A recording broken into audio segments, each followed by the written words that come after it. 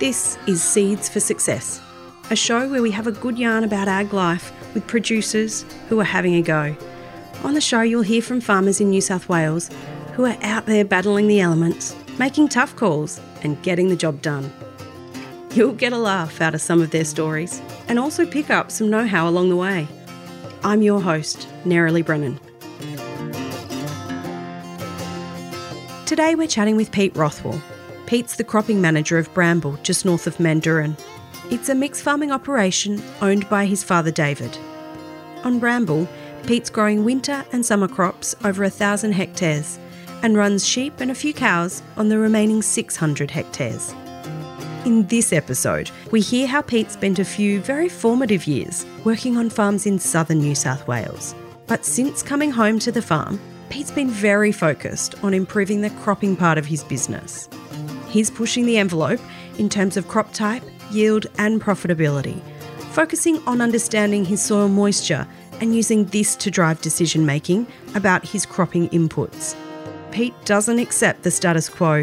He's always asking why and looking for research and data combined with his own experience to make decisions on his farm.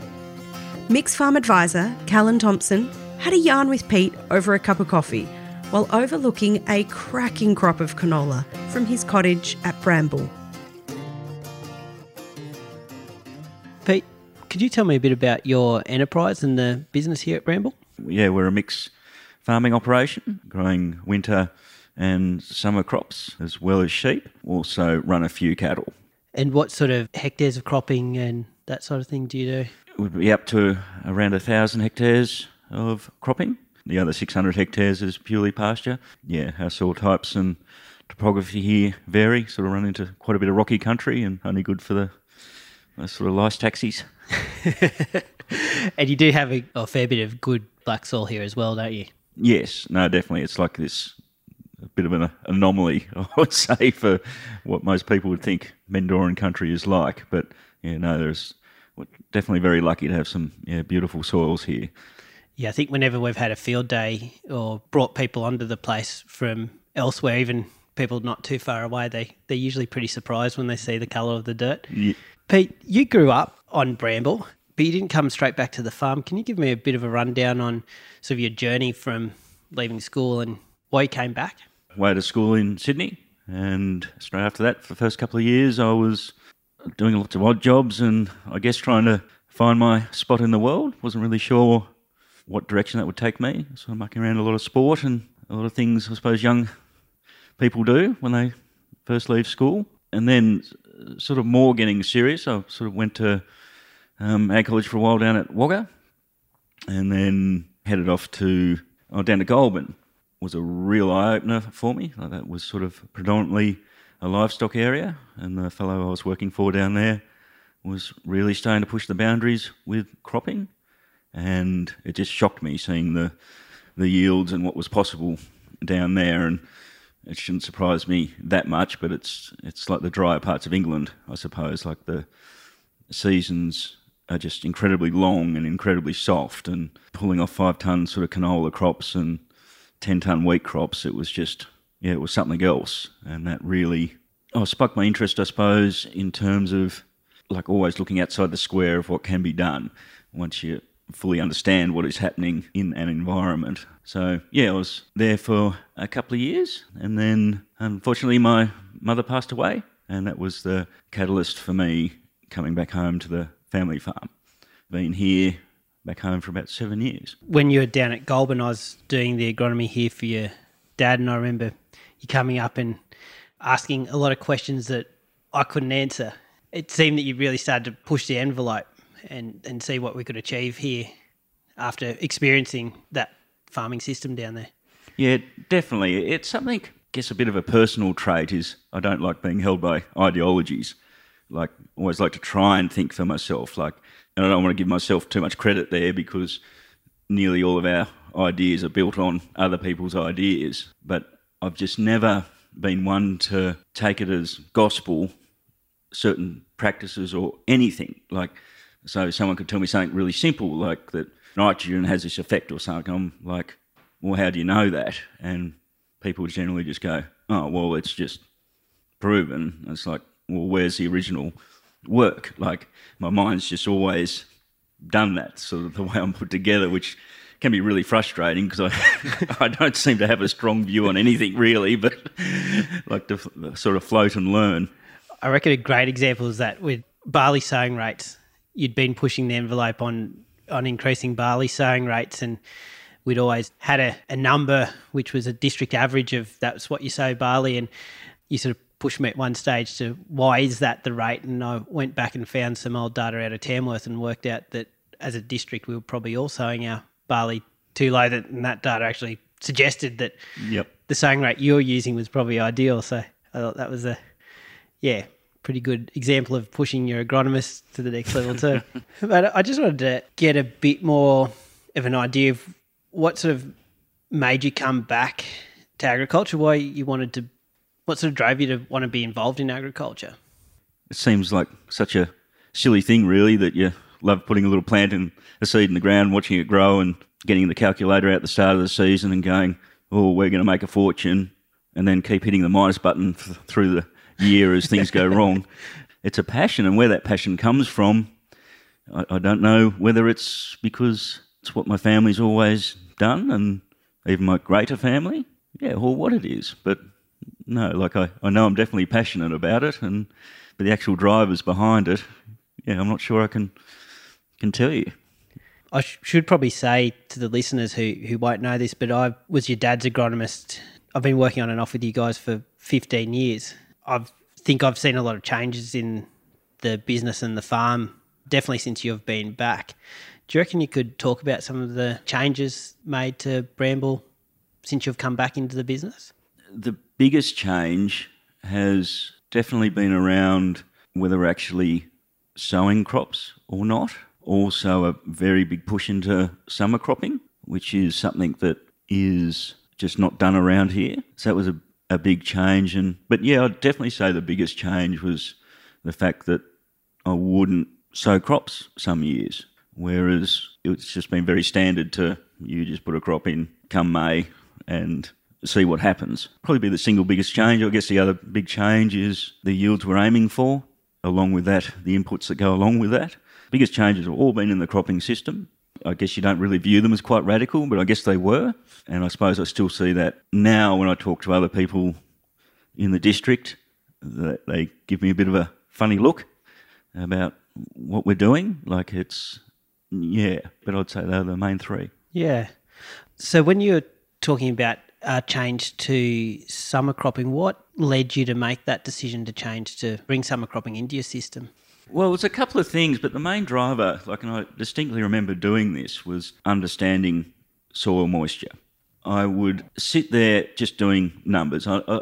We know basic numbers. We can estimate how much water the soil is holding, and then we sort of know basic water use efficiencies, and from there you can do calculations. I then started looking at our weather data, how long it would take for us to fill a profile to then grow a crop. What I was starting to see then was that winter fallows are more efficient because of obviously a lot lower temperatures and steadier rainfall rates, and that profiles would be full coming into November.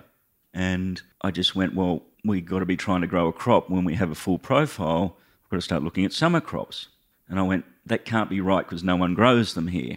And then I started looking at temperature data and full climatic data and started, comparing us to Gunnedah. And we're actually, our summer maximum temperatures are nearly 3 degrees cooler than Gunnedah, and actually looked like a much better place to be growing summer crops than Gunnedah. And it's like, well, climate numbers don't really lie. This is probably what we should be doing. Since I've been doing it, we actually haven't had an average summer rainfall. And what I call summer is not technically summer, but that November, December, January, I find those are the 3 critical months in our, sorghum growing. And yet, they've still been very successful crops. So I'm looking forward to the year. I think that's 7 years in a row that we haven't hit average rainfall in that time. So I'm going to sit here and say things are about to change and we might be able to really push the envelope in the summer cropping environment. I know you grew some corn. Was it the summer of 2016, 17? Yes, correct. Unheard of for anyone to be growing corn in this sort of area, and you actually got some pretty reasonable yields considering the lack of in-crop rainfall. Yeah, correct. Like I've got a memory a bit like a goldfish, like I swim around a bowl every 30 seconds and go, hey, look at that. The corn was an interesting one. Like Dobby and another mate of ours, Tony Stewart, he was the bloke who sort of suggested it to me and thought that he may have been smoking something. But yeah, we put it in and it was, quite successful. Like we're not really set up to do corn, but I guess we proved the point that you can grow it here. And in a year, I think that summer, it was like 50 or 60 mils of in-crop rain, next to nothing. And that corn still did 4.5 tonne. The sorghum right next to it still beat it, about 5.5 tonne. But yeah, it still proved the point that it would work. 2016 was a pretty high rainfall in the winter period, so you had full profiles going into that and made sure you managed your soil moisture leaning into it. The next thing I'd like to sort of have a yarn about, Pete, is how your decision-making process works for sowing a crop. How do you monitor your moisture? What are your triggers for actually sowing or not sowing? Well, it's quite an interesting question. It's something I've been thinking about lately. I was actually speaking to someone else the other day about this, and he asked me, Blake asked me, are you basing this purely off science or off gut feeling? And I went, wow, that's a really good question. And I actually think it's a mixture of both. I am sort of a very science-based person. Scientifically, my sort of process is that I've tried to establish all our different soil types and their water holding capacities. That will give me a number. And so for our very good soils here, we're talking close to 300 mil plant available water when they're full. And like I'd like to get pretty much to 80% on those. If I can get to that, I'll put a crop in. And that's the great thing about summer cropping as well, that it doesn't matter when that happens. So if that happens coming into the summer period, I can go a summer crop. If that happens coming into April, May, I can go into a winter crop. Having that flexibility allows me to take advantage of whenever I hit that point. How I'm measuring it? Basically just with moisture probes. I stick a probe in the ground. I haven't got any more scientific than that. Like I do use modelling. Yeah. So for soil water, like the soil, is it just soil water app? Soil water app? Yeah. Yeah. So I'll use that and play around a fair bit of that. And that's actually how I've come up with capacities. I actually haven't measured capacities of soils, but what I've done over the years, put an estimate, pick a soil type, an estimate, and when I run out of water, and this has been particularly interesting in the summer crops because we've had very little in-crop rain, I can pick that point very accurately. And if that's matching up with what the soil water app's telling me or another simulation app sim, then I can go back and go, okay, it's this soil type. We had this amount of water. And that's not amazingly accurate. We could do it better, but I actually find that you're probably 80% of the way there with that. Yeah. Is there any tools that you think that we as an industry or that sort of industry could develop to make life a lot easier for you, understanding that soil moisture? I'm actually not sure. The reason I say that, I find so many things in agriculture, if you're 80 or 90% of the way there, to get that last 10%, say in a water number, can be expensive. And at the end of the day, is it really going to make a difference? So if we started using proper water probes and stuff all the time, they're quite expensive and time consuming. Yeah. And especially in a dry land scenario, I actually can't really change that after it's happened. Yeah. I can understand their use far more in irrigation, but in dry land, if there's nothing you can do about it, then I'm not sure if it's worthwhile putting the energy. So what we're talking about before, ground proofing with these apps and simulations, probably would have saved me a lot of time if I'd just gone and done cores, maybe, tried them in the oven, measured actual water holding capacities. Yeah. And looking back on it, that's probably what I would have done to speed up that process.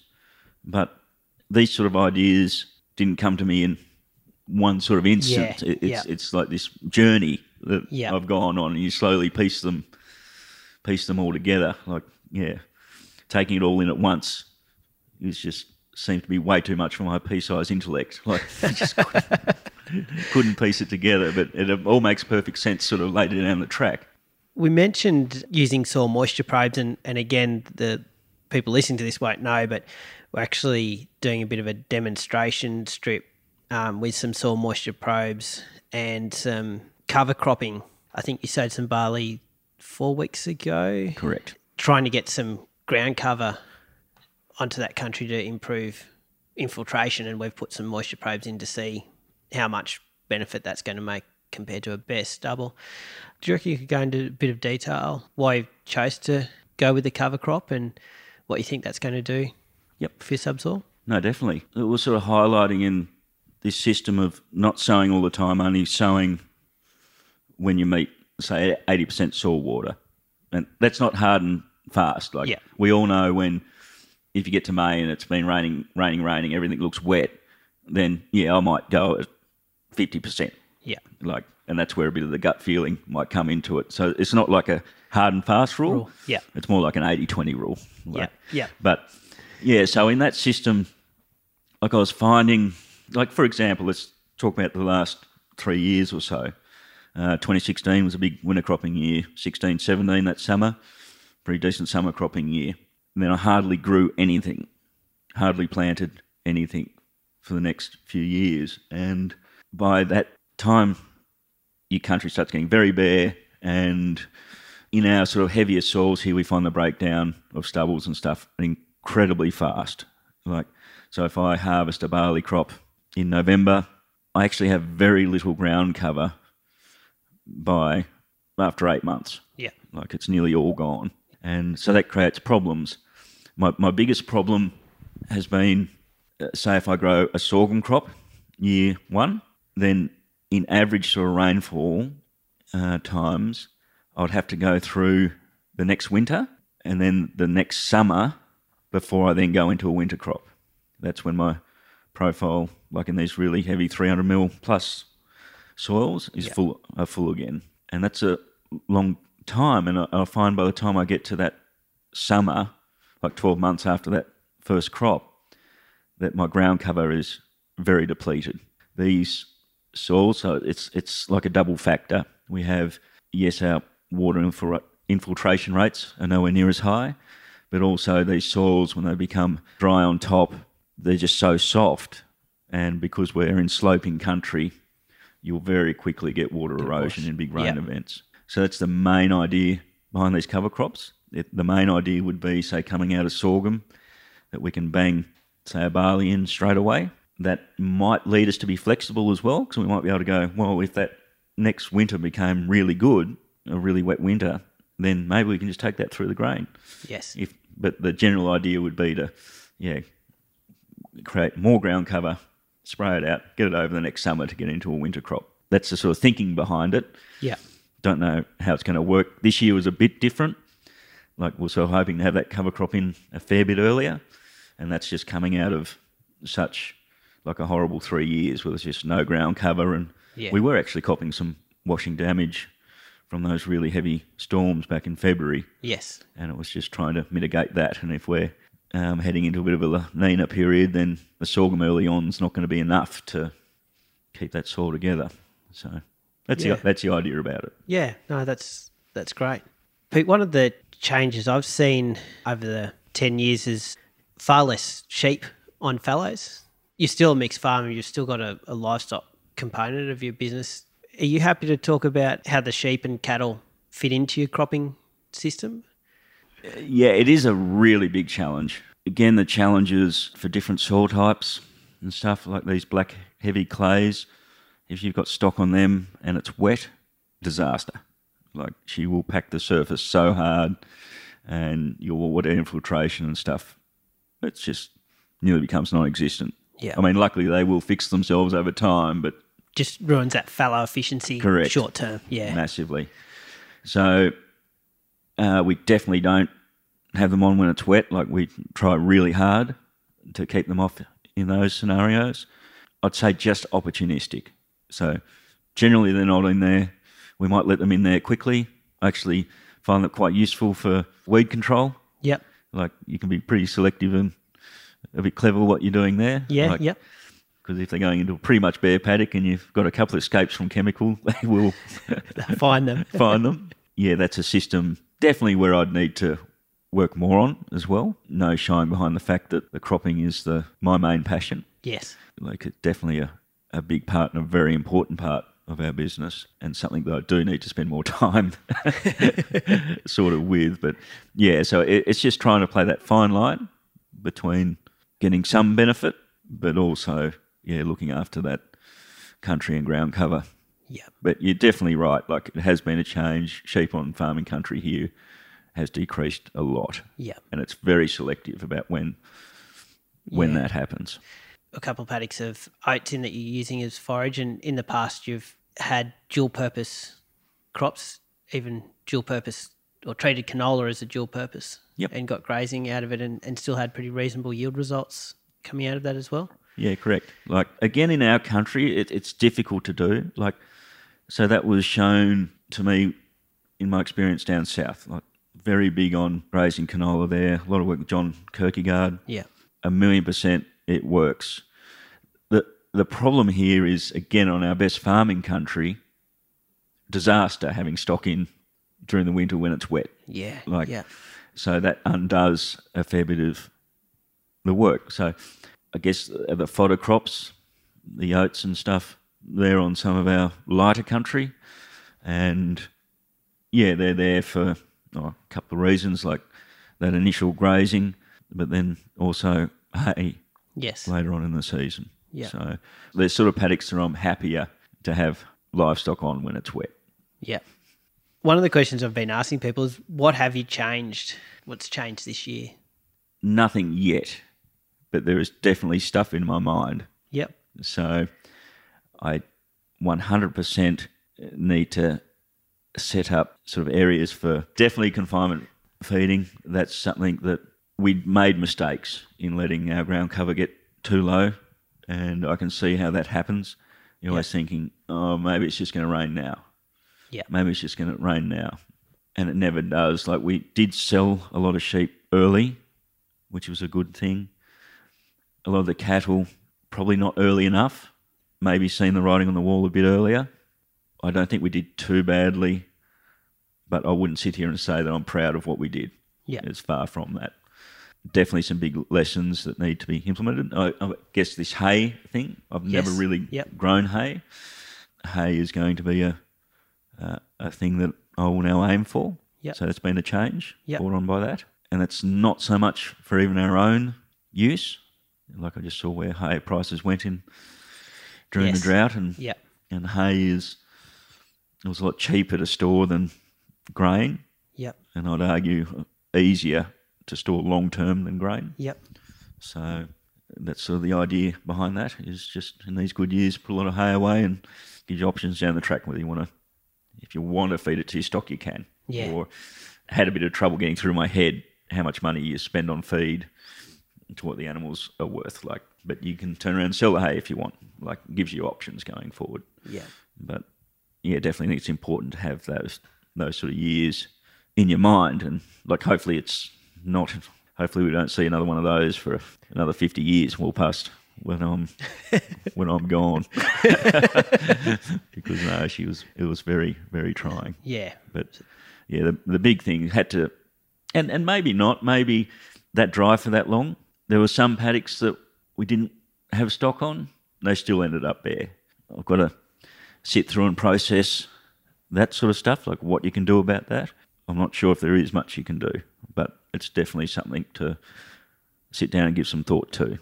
But there's some low-hanging fruit there that we can implement reasonably cheaply and get ready for the next one. Spruiking the importance of holding ground cover and things like that through the drought, but when you get so many years of no summer rainfall and then 3 years of next to no rainfall at all, it's pretty hard to hold on to stubble when you're saying that within 8 months you can lose your stubble in a normal season. So, yeah, something that I think we as an industry are trying to get her head around, not just yourself. And I do suppose. I suppose the other thing was sort of proof of concept to me too. Like I didn't plant many crops for that time, and that was a real test for this idea about only planting when you meet certain triggers. I'm going to say that saved a lot of money. Yeah.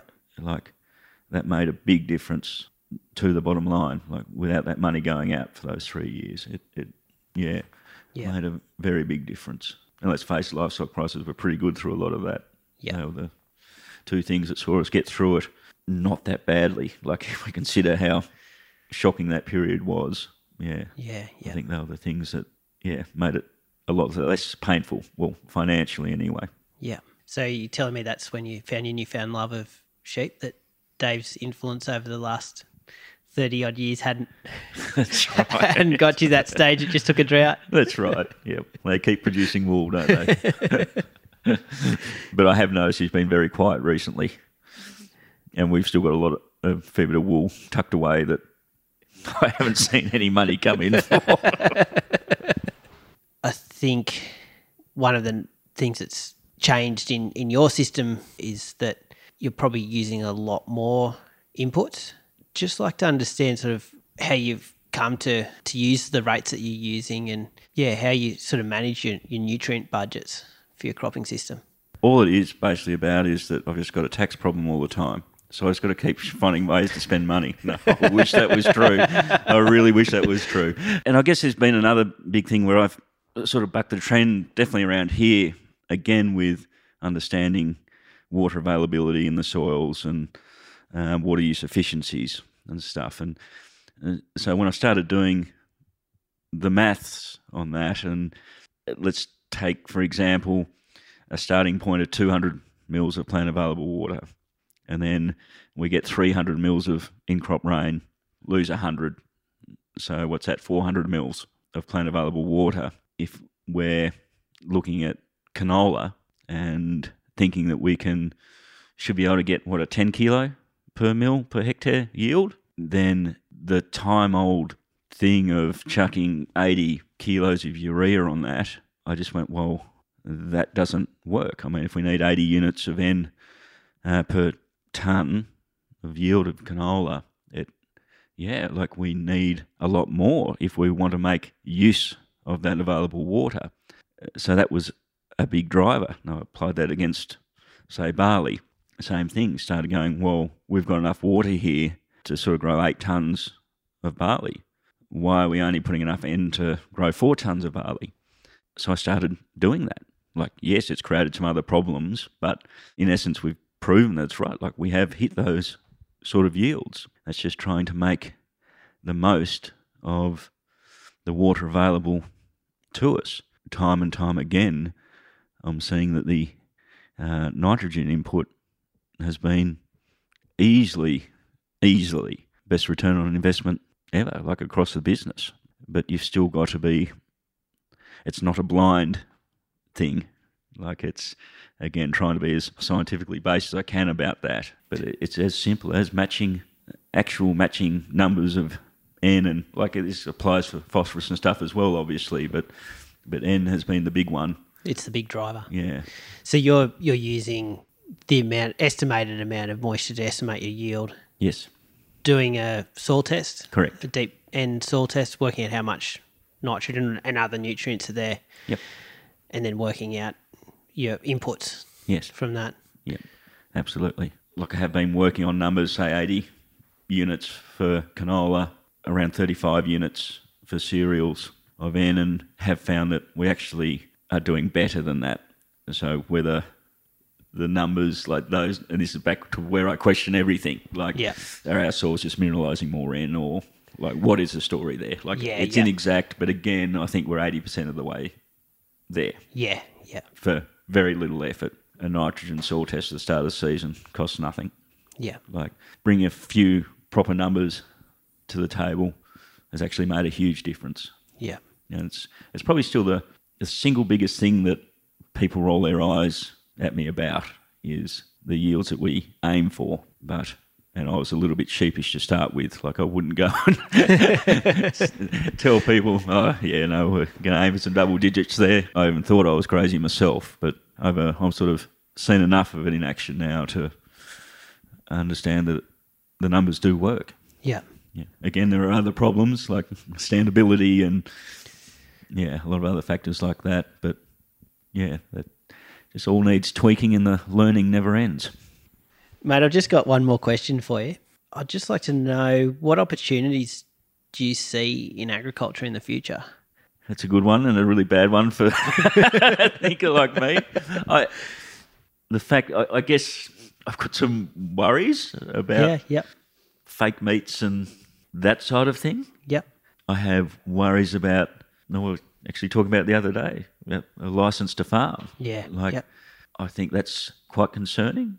It is quite concerning, like the divide. Like there's so few people now tied to agriculture, like be the lowest in history. Like it's just the way humankind has gone. Yeah. That as we've become better and better at what we do, it means less people have got to do it, and then no one else sort of understands why we do the things we do. So there are some concerns around that. Like what I do know though is that there are just some absolutely incredible minds in agriculture. A lot of people that I just shake my head in disbelief about how clever they are. Whenever they're around, we'll find a way, and agriculture will be exciting. That's a great answer for someone who was hesitating to actually give an answer on that one. I think that was really insightful. Thanks so much for your time. No worries at all. This episode was produced as part of Central West Local Land Services' ADAPT project through funding from the Australian Government's National Landcare Program. Thanks for listening. This podcast was brought to you by Central West Local Land Services. Local Land Services delivers advice and support to farmers, landholders and the community across New South Wales. To learn more, you can find us online by searching for Central West Local Land Services. If you'd like more information about the topics we discussed today, as well as links to relevant articles, fact sheets, events and other helpful resources, we've added those into the show notes for this episode. You can find them by tapping or swiping over the cover art in your podcast player now. Hey, and while you're there, please leave us a 5-star review. It really helps other farmers find the show. I'm your host, Nerily Brennan, and I'll chat to you next time.